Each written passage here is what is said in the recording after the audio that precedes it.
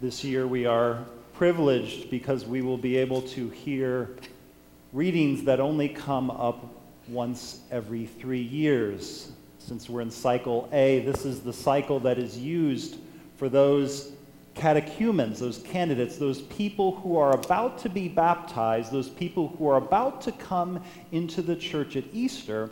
These are the readings that are used during those scrutinies, those different Sundays as they get closer and closer to the reception of the sacrament of baptism. It's not often, once every 3 years, but this is the year that we're able to, so to speak, relive that event as a catechumen. Whether or not we came in as an adult into the faith, it's an opportunity for us to identify ourselves with them and re-prepare ourselves for baptism. Re-prepare myself to value that gift that I've received. You're going to see how these readings are packed with meaning. The first readings are going to lead us through the most important events in salvation history, those things that God did for mankind, our salvation. Today we heard from the book of Genesis, the fall of Adam and Eve, where it all started. Next Sunday, we're going to hear about the call of Abraham, how he calls forth Abraham, calls a people to himself. Then we're going to hear about God calling forth Moses. Then we're going to hear about God calling forth King David. And then finally, as we get closer to Holy Week, we'll hear from the prophet Ezekiel prophesying over dead bones and how God gives these dead bones new life, flesh, sinews, muscle, skin. God can give life to something that is dead. This is going to be our trajectory in our first readings. And likewise, the gospel passages are equally packed with meaning. Today we hear about Jesus in the desert for 40 days fasting and praying. Then we're going to hear about the transfiguration of Jesus on Mount Tabor. Then we're going to hear about the Samaritan woman, the blind man. We're going to hear about Jesus finally raising Lazarus from the dead. That is, that which is dead, God can bring back to life. Jesus gives it new life. It's important for us to kind of see the big picture as we begin Lent. Otherwise, we stumble from Sunday to Sunday to Sunday, and it's, oh my gosh, well, that's interesting. Why on earth were those readings read today? Now, hopefully, we understand a little bit of what's the journey that we're about to embark upon. These milestones in the history of our salvation, these important moments in the life of Jesus Christ. How fitting it is today, I'm going to preach on the gospel, how fitting it is today that the church offers us Jesus going out into the desert, fasting and praying for 40 days. Pretty logical choice as we begin Lent. I can identify with that. After Ash Wednesday, a little bit of fasting, a little bit of prayer. We went to Mass on Ash Wednesday. We're here at Mass on on the first Sunday of Lent.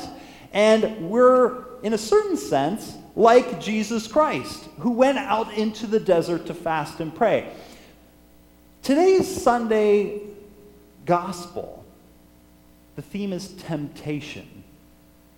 Jesus is tempted again and again and again. It's something as well that I think each one of us can relate to. I think each one of us here, to a greater or lesser degree, has had to face temptation at some point in their life. And I'm sure each and every one of us has different methods that we employ in order to overcome temptation. Sometimes it's to hide from it, avoid temptation. Sometimes it's to confront it, and we have all these different means. Right? We see that cupcake on the countertop, and we know we gave up cupcakes for Lent. You say, oh, there's a temptation there. So what do? We hide the cupcake. As long as I don't see the cupcake, I'm not going to be tempted. We all have different ways that we overcome these temptations. This Sunday, let's put all of that aside for just a moment, and let's look at Jesus Christ. How does Jesus Christ confront temptation? And before we get too enthusiastic about this evening's gospel, let's look at just the first phrase. He was led by the Spirit into the desert to be tempted. You may say, well, wait a minute. There's something wrong with that picture. I vaguely remember Jesus Christ teaching us this prayer called the Our Father. And at the end it says, and lead us not into temptation, but deliver us from evil. Here we have Jesus saying, make sure you pray to God the Father that He does not lead you into temptation. And today, the first line in the gospel is, and the Spirit of God, led Jesus into the desert to be tempted. Say, what a sick God. Is God schizophrenic? Does God lead Jesus to be tempted and then says, hey, make sure you pray to me to not lead you in temptation, and then I'm going to shove you into temptation? What's going on in this evening's gospel? We have to look closer at it, and we see that the Spirit of God led Jesus into the desert where he would fast and pray. The tempter was not God. God knew that the tempter would be there. God knows everything. God knows that there will be temptation. At times, and this is the first important point, at times we look at temptation and we think, how is it possible that God could have given this to me? This surpasses me. I can't possibly overcome this thing in my life. It is not true. God never leads us to a place where there will be temptations that are too strong for you. Far from being a depressing thought, God leads me into the desert where I'm going to find temptation. It's actually a reason for consolation. God knows that I will be victorious.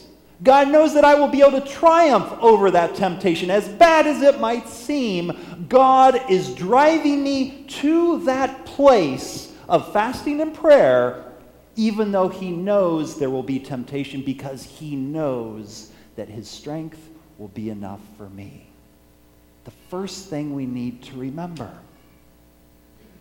you can defeat every temptation that God allows. He does not send it to you. He allows it to happen. And since he knows it will happen, he knows you'll be strong enough to defeat it. It is not true that you are not strong enough. With God, you are. First thing we need to know. The second thing that's interesting, how does the devil begin every temptation with Jesus Christ? If you are the Son of God. If you are the Son of God, command these stones turn into loaves of bread. If you are the Son of God, throw yourself down. You want to know what the phrase that immediately precedes this evening's gospel is? What just happened right before this evening's gospel when he's led out into the desert? You know what the last phrase is right before we read this evening's gospel? Jesus is baptized in the river Jordan, comes out of the waters, and the heavens open, and there's a voice that says from his heavenly Father, "This is my beloved Son, in whom I am well pleased." And then what does the devil do? If you are the Son of God, every temptation begins with doubt. Every temptation begins with doubt. Look at that big bowl of chocolate on the kitchen table. And we look at it, and then what do we say? The first thing we say is, I'm really not that overweight. We begin to doubt. Yeah, I'm on that diet, and yeah, I know it's important, but oh, come on, it's really not going to affect me that much. I mean, really not that overweight. Or that thing I'm going to do, it's really not that bad. Or that thing that I feel an urge to say to someone, well, it's really not that hurtful. Notice, every temptation, the devil begins it with doubt. Jesus just heard from his heavenly Father, you are my beloved Son. And what does the devil do? The devil turns around and he says, if you are the Son of God. He sows that doubt. If you're the Son of God. I'm not so sure you are. We're tempted to think that we're alone. We're tempted always to see what's materially in front of me, and we're tempted to doubt whether or not God really matters. Isn't that the source of every temptation? We're there and we're like, heaven's just a long way out. I want to get there, but, oh man, this thing right now, this would be fun. We begin to doubt and we see God is not so real as this thing I have in front of me. The second important thing to know about temptation, it begins with doubt. What's the third thing that we learn from Jesus Christ? How does Jesus Christ confront temptation? How does he respond every time to the devil? It is written.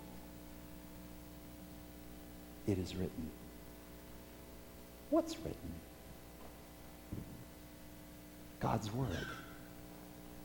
The words of his Father. It is written. That is, Jesus Christ knows. Jesus Christ has meditated. Jesus Christ savors God's word. He savors the words of his Father. Jesus immediately is able to say, but it is written.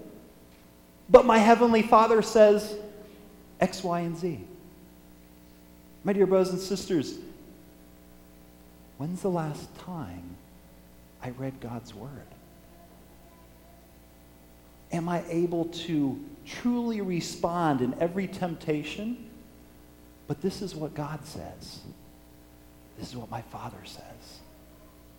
And I'm his son. I'm his daughter. My dear brothers and sisters, this Lent, it's a moment for us to take up the Word of God. To imitate Jesus Christ. That's why the church gives us this gospel passage.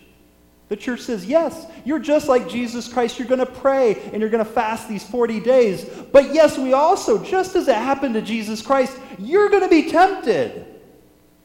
But don't get scared. Realize where temptation comes from. Realize that it begins with doubt. Realize that you need to turn to your Father, and realize that you have to stop making it about you. How many times when we're tempted, we say, I don't think I can overcome this, and how is it possible that this happened to me again? And where are these thoughts, where are these things coming from? And we get frustrated, and it's me. How is it possible that I? And Jesus Christ teaches us to respond with, it is written. His focus is totally on the Father. His focus is totally on, I am God's Son. My solution is in God. This is about God, not about me. So every time we're tempted, we need to imitate Jesus Christ. Focus on our Father. Focus on our Father. To realize that we are children of God. He will not tempt us beyond what we're able to overcome. And if you remember, with this I'll finish. If you remember last Sunday, the first reading, even if a mother would forget her child, I will never forget you. You are my beloved Son, in whom I am well pleased.